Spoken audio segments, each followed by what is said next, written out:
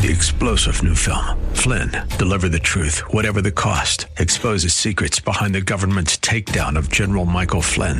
Flynn knew what the intel world had been up to. He ordered the first audit of the use of contractors. This set off alarm bells. He told the truth. He was the most dangerous person for Donald Trump to hire. They had to get rid of Flynn.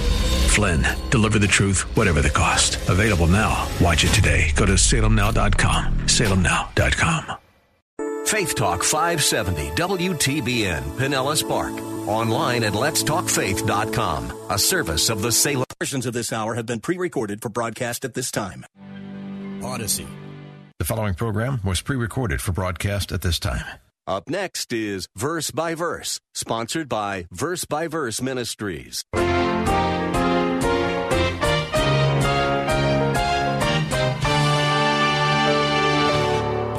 Whenever Paul wanted to emphasize a certain truth, an important truth, an orthodox statement, a truth that was probably used as a confession of orthodoxy or as part of a hymn that the early church used, a song that they sang, he would identify that truth or that statement as a trustworthy statement.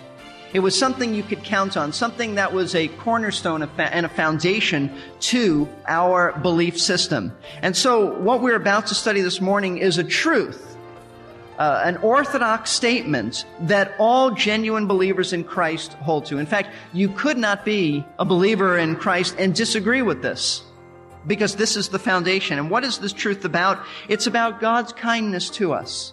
This is part of a larger argument that Paul is engaged in. It began as he opened up chapter 3 by telling us that we have a responsibility to be kind and to be loving to those in secular society, to those who are lost, to those who are unsaved.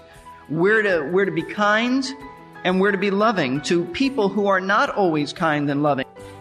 Every now and then I read about a government-funded study on the obvious. For example, I once read that a vast amount of money had been spent determining that men and women are born different. So far, though, I am not aware of any studies on the subject of the effects of boycotts on church growth. In spite of the lack of statistical evidence, I think it is safe to say that no one has ever been brought into the kingdom of God by attacks on their ungodly behavior. I know that attacks on my behavior would not have led me to Christ. Welcome to Verse by Verse, a daily radio Bible school taught by Pastor Steve Kreloff of Lakeside Community Chapel in Clearwater, Florida. Pastor Steve's expository or verse-by-verse messages make their way to your radio through the work of Verse by Verse Ministries. We are a faith-based ministry supported by caring listeners like you. Pastor Steve would like to share with us some thoughts on why you might like to become one of our support partners. Here he is now. I'm Pastor Steve Kreloff, and it's my hope that you're encouraged in your faith and strengthened spiritually through the teaching you receive on Verse by Verse. We believe that the Word of God has answers for problems. We know that life has stresses, life has pressures. We're looking for answers. We believe that the place to look is the Word of God, and we are grateful every time we hear that someone is listening to the radio, and our program has been transformed by Scripture, because the Word of God is not only inspired, but Paul said it is profitable, and it will transform lives. So we're grateful that we could come into your home, into your car, and help you deal with life's pressures. If you've been blessed through Verse by Verse, please consider supporting this ministry with prayer and your financial gifts. You can call 727-441-1714. That's 727-441-1714, or drop us a line at P.O. Box 5884, Clearwater, Florida, 33758. That's P.O. Box 5884, Clearwater, Florida, 33758. Pastor Steve is teaching from the 3rd chapter of the book of Titus, which deals with effective evangelism. If you have your Bible ready, turn there now, because Pastor Steve is going to continue teaching us why we are commanded to treat the lost with kindness.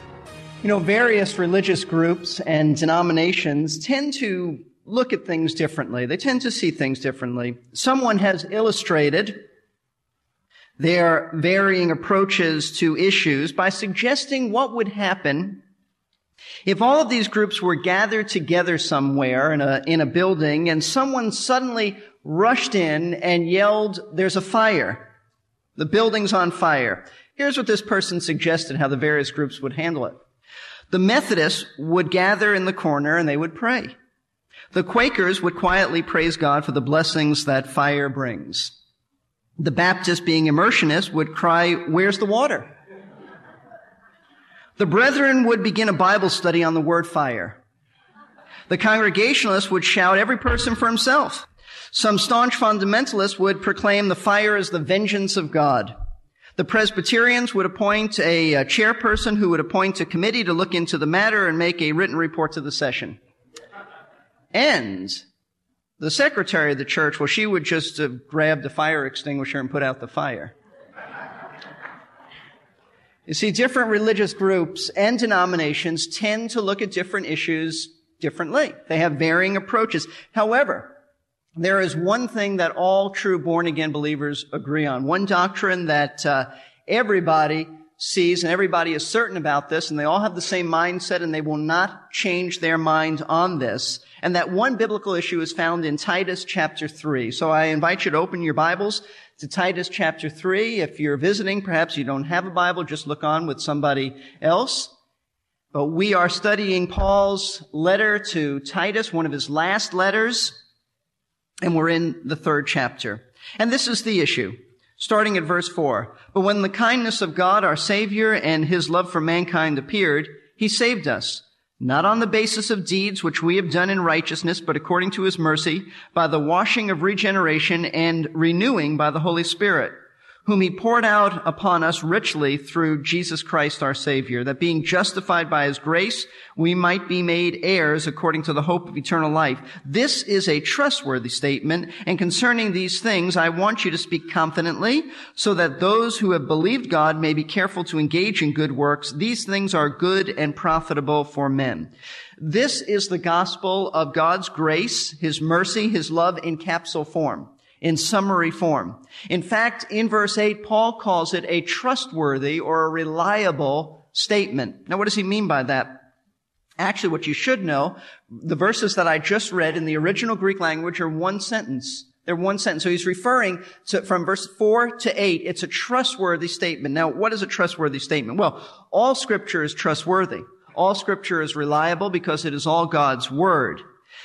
However, throughout the pastoral epistles, and this is the only place we find this expression, throughout, by pastoral epistles, I mean 1st and 2nd Timothy and Titus, whenever Paul wanted to emphasize a certain truth, an important truth, an orthodox statement, a truth that was probably used as a confession of orthodoxy or as part of a hymn that the early church used, a song that they sang, he would identify that truth or that statement as a trustworthy statement.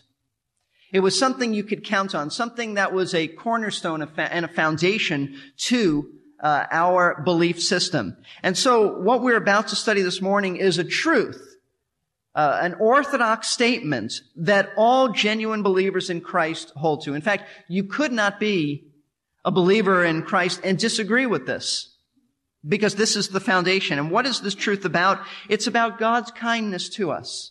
Very simply, it's about God's kindness to us. This is part of a larger argument that Paul is engaged in. It began as he opened up chapter 3 by telling us that we have a responsibility to be kind and to be loving to those in secular society, to those who are lost, to those who are unsaved. We're to be kind, and we're to be loving to people who are not always kind and loving. And if you look back at verses 1 and 2, you'll see this. Remind them, that is, remind the believers on the island of Crete, and us by way of application, to be subject to rulers, to authorities, to be obedient, to be ready for every good deed, to malign no one, to be uncontentious, gentle, showing every consideration for all men. In other words, Titus, you are to remind these people that they're to do something that really goes against their grain. They're to be obedient to the Roman government, even if it's corrupt and unjust. They're not to malign people. They're not to slander them. They're to be kind. They're to be gentle. They're to be ready for every good deed to a people who are not always kind back to them. But Paul didn't stop there. He gave us 7 responsibilities to pagan society, but understanding that we have struggles in this area. All of us do. All of us know unsaved people that we really struggle with. And it is not easy to be kind to them because they are so unkind. They are so at times contentious and cantankerous, and it is difficult. And so Paul didn't stop there. Knowing that it would always be a challenge to live like this, Paul gave us some reasons, 3 reasons why we should treat the lost with kindness. And we looked at the first reason last week. We touched on the second reason, but the first reason we looked at, and that is because we were once just like them. Just like them. Verse 3 tells us this. For we also once were foolish ourselves, disobedient, deceived, enslaved to various lusts and pleasures, spending our lives in malice and envy, hating one another. In other words, what Paul is saying is, of all people, we should be the most understanding, the most compassionate, the most loving, because we know what it's like to be like them, because that's the way we were. That's exactly the way we were. The people you now struggle with, it's like looking at an old mirror of ourselves. So of all people, we should be most understanding. We know what it's like to be deceived. We know what it's like to be enslaved by various lusts. We know what it's like to be a prisoner to our own desires. We know what it's like to hate one another. And instead of resenting them and fighting and boycotting and being accused in our society of extreme right-wingers who want to change everything and we fight everybody who disagrees with us, we ought to understand when the world acts like the world, because we were once there.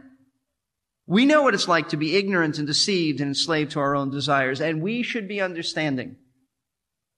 And this is what frees us from thinking that we're better than them. This is what frees us from being condescending or resenting their liberal views on morality. We understand we were there. Why should it surprise us when sinners act like sinners?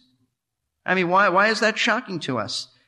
But there's a second reason that Paul gives for treating the lost with kindness. Why treat them kindly? Well, number 1, because you were once like them. You should understand. Number 2, and we just touched on this last week, because God has been so kind to you. God has been so kind to you. And Paul tells us this in verse 4. But when the kindness of God, our Savior, and His love for mankind appeared. With this statement, Paul makes a contrast with the way we once were and the way we are now. And it's all because of God's kindness and His love for mankind. We are different now. We're not like we used to be. At times we carry some of those things into the Christian life, but there's an ongoing process of sanctification where we confess that and we move on. But we are different, and we're different. We're not like we used to be because of God's kindness and His love. Did you realize this? That by nature, God is kind to mankind. It says that, not just to believers. It says that He's kind to mankind. His love for mankind appeared, meaning mankind in general. The reason this may surprise you is because most of the time when we think about God's dealings with mankind, we think of God as being vengeful and full of wrath and harsh with mankind. But actually, the Bible teaches that God is very kind to mankind, all people. Where does He say this? Well, Luke chapter 6 tells us this. In Luke chapter 6, Jesus spoke about God's kindness, verse 35. He said, but love your enemies and do good and lend, expecting nothing in return, and your reward will be great, and you will be sons of the Most High, for He Himself is kind to ungrateful and evil men. Jesus is saying, if you are kind and loving to ungrateful and evil people, you are acting like God. Because that's the way God is. And you say, how is God like that? How is God kind to the unsaved? I thought God is wrathful towards them. Well, God does hate their sin, and God is wrathful towards them, and the wrath of God abides upon them, but He is also kind to them. Matthew chapter 5. Verse 44 and 45 say this, but I say to you, love your enemies and pray for those who persecute you, in order that you may be, and it's a very similar passage to what Jesus said in Luke 6, except Matthew takes it a step further, in order that you may be sons of your Father who is in heaven, for He causes, and here's how God is kind, He causes the sun to rise on the evil and the good, and sends rain on the righteous and the unrighteous. God does kind things to unsaved people, just like He does to saved people. We call this His common grace. Those who don't know Christ experience sunshine. They experience the rains that cleanse the earth. They experience food. They experience pleasure. God doesn't have to give that to them, but He does. God is kind. But there is another way in which God is kind, and I'd like you to see this. Romans chapter 2. God is not only kind in a physical sense, God is kind in a spiritual sense. Romans chapter 2, verses 1 through 3 is about the judgment of God, the certainty of God's judgment. Nobody who is without Christ can escape the judgment of God. Paul writes, therefore, you are without excuse, chapter 2, verse 1 of Romans, every man of you who passes judgment, for in that you judge another, you yourself you condemn yourself. For you who judge practice the same things. You understand what he's saying? If you say, you know what, you're lying and the judgment of God falls upon liars, Paul said, yeah, but you lie too, so you're condemning yourself. And we know, verse 2, that the judgment of God rightly falls upon those who practice such things. So if you claim that others do these things and how terrible that others do these things, well, Paul says, look at your own life. You do the same things. May not be outwardly, but inwardly you do the same things. And do you suppose this, O man, that when you pass judgment upon those who practice such things, then you do the same yourself, that you will escape the judgment of God? He is talking about self-righteous people who love to look down upon others as how horrible they do these things in society. But Paul is saying, you may not do it in society, but you do it in your own heart. And he goes on to say, you lust and you murder and you hate and you covet and you do all the things that you condemn other people for. So the judgment of God is certain. You won't escape. But then he throws in verse 4. Or do you think lightly of the riches of His kindness? Because someone might say, wait a minute. If the judgment of God should fall upon me, it hasn't fallen on me yet. And so, God's not going to judge me. Because look, I've lived to this point in my life and I'm doing okay. Paul says, no, that's the kindness of God. That's God's kindness. The fact that you are alive and have an opportunity to accept Christ, that is God's kindness to you. Don't think that because God hasn't judged you yet, He won't judge you. That's just His kindness. And so he goes on in verse 4 to say, do you not think lightly, or do you think lightly rather of the riches of His kindness and forbearance and patience? God's been patient with you, not knowing that the kindness of God leads you to repentance. What he's saying is this. When people wake up to the fact that they deserve the judgment of God, God is holy, God is righteous, and they are unholy and they are unrighteous, and they deserve to be judged, but they wake up to the fact that God has withheld His judgment out of love for them and patience and kindness. When they wake up to that, they're going to repent. They're really going to repent, which is the first step in salvation. It is the kindness of God that leads one to repentance. When somebody finally realizes that they are a condemned sinner, and apart from Christ, there is no salvation. They deserved to die and go to hell the moment they were born. We deserve that. But God has been so kind and gracious, giving us opportunity after opportunity to accept Christ. When somebody finally wakes up and realizes that, and realizes how kind God has been to them, it's going to lead to repentance. So God is kind. He's kind to all mankind. But verse 4 also says that He loves mankind, which is probably very close. It's probably His kindness and love go hand in hand, except that this word, there is a different word here. The Greek word for love gives us our English word of philanthropy, because it's a generous outpouring of God's love. And it speaks of God's compassion and His affection for people. It is not the love of emotion. This word is used in Scripture to express not emotion, but helping somebody in need, regardless of how you might feel. It's helping somebody in need. It's delivering someone who's in trouble. It is a compassionate type of love. And let me show you how it's used in Scripture so you'll get an idea of God's kindness for mankind. In Acts chapter 27, if you look there, Acts chapter 27 and 28, Luke uses this word in two different places. It's translated different ways, but it's the same Greek word. And I want you to see this to understand the depth of God's compassion and God's love.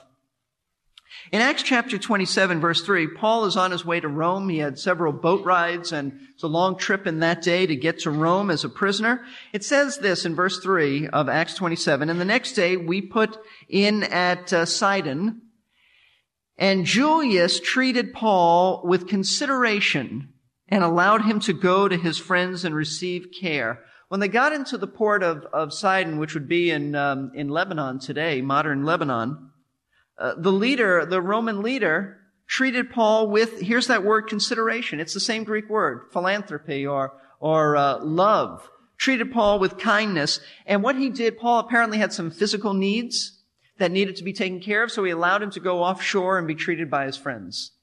That's what we're talking about. That's the kindness of God. God is so kind to minister to people who are in need. Then the very next chapter, chapter 28 of Acts, verses 1 and 2, Paul still hasn't gotten to Rome yet. He was involved in a shipwreck. And right near the island of Malta, just below Sicily. And when they had been brought safely through, then we found out that the island was called Malta. And the natives showed us extraordinary kindness. There's that word. That love and kindness. For because of the rain that had set in and because of the cold, they kindled a fire and received us all. Kindness. It was cold. These men had been swimming through the Mediterranean. There was a storm, and so they built a fire and they ministered to their needs. That's what we're talking about. That's God's kindness. So God is a kind and loving God, and it's because of his loving kindness that he appeared in the person of Jesus Christ. And that's why verse 4 says at the end, notice verse 4, speaking of God our Savior and his love for mankind appeared. God has always been kind. God has always been loving. But in a very special way, he demonstrated that when he appeared in the person of Jesus Christ. Look at Titus 2:11. It's the same thing. For the grace of God has appeared, bringing salvation to all men. That's the thought. Christ appeared in order to bring salvation. And that's why Paul goes on to explain in verse 5. He saved us, not on the basis of deeds which we have done in righteousness, but according to his mercy. Let's stop there. The kindest and most loving thing that God has done for us is the fact that he saved us. Those of us who know Jesus Christ know what it means to be saved. That is to say that by the death of Christ on the cross, our sins were paid for. God's holiness was satisfied.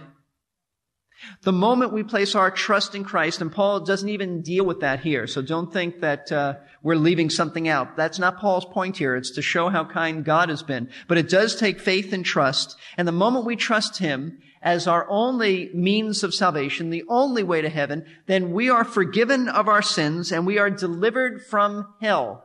Hell is the place where people pay for their sins forever and ever and ever. It is eternal punishment. A horrible, horrible place. And we're delivered from that. That's where we get the word saved. We're saved from the penalty of our sins. How easy it is in the freedom we experience as Christ followers to forget our origins. God has given us a vision that we never had before. We can clearly see now that he loves us and that our previous lives were leading us to destruction. But before God opened our eyes, we had no idea we were lost. The unsaved people among whom we live are just as we once were. So if we treat them harshly, we fail to follow the example of Christ, who died to save us from God's wrath, even while we were still wretched sinners. Thanks for joining us today. You have been listening to Verse by Verse with Pastor Steve Kreloff of Lakeside Community Chapel in Clearwater, Florida. You can learn more about Verse by Verse Ministries and how to support us at our website, versebyverseradio.org. We also have hundreds of audio files available on the website so that you can listen to any of our broadcasts, including today's class. If you would like to make sure you never miss a class, I recommend subscribing to our podcast. To find out how, come see us at versebyverseradio, that's all one word, .org. Today's lesson was the start of a 3-part message. You can hear the whole message at once if you order it on an audio CD or cassette. To do so, call us at 727-239-0306.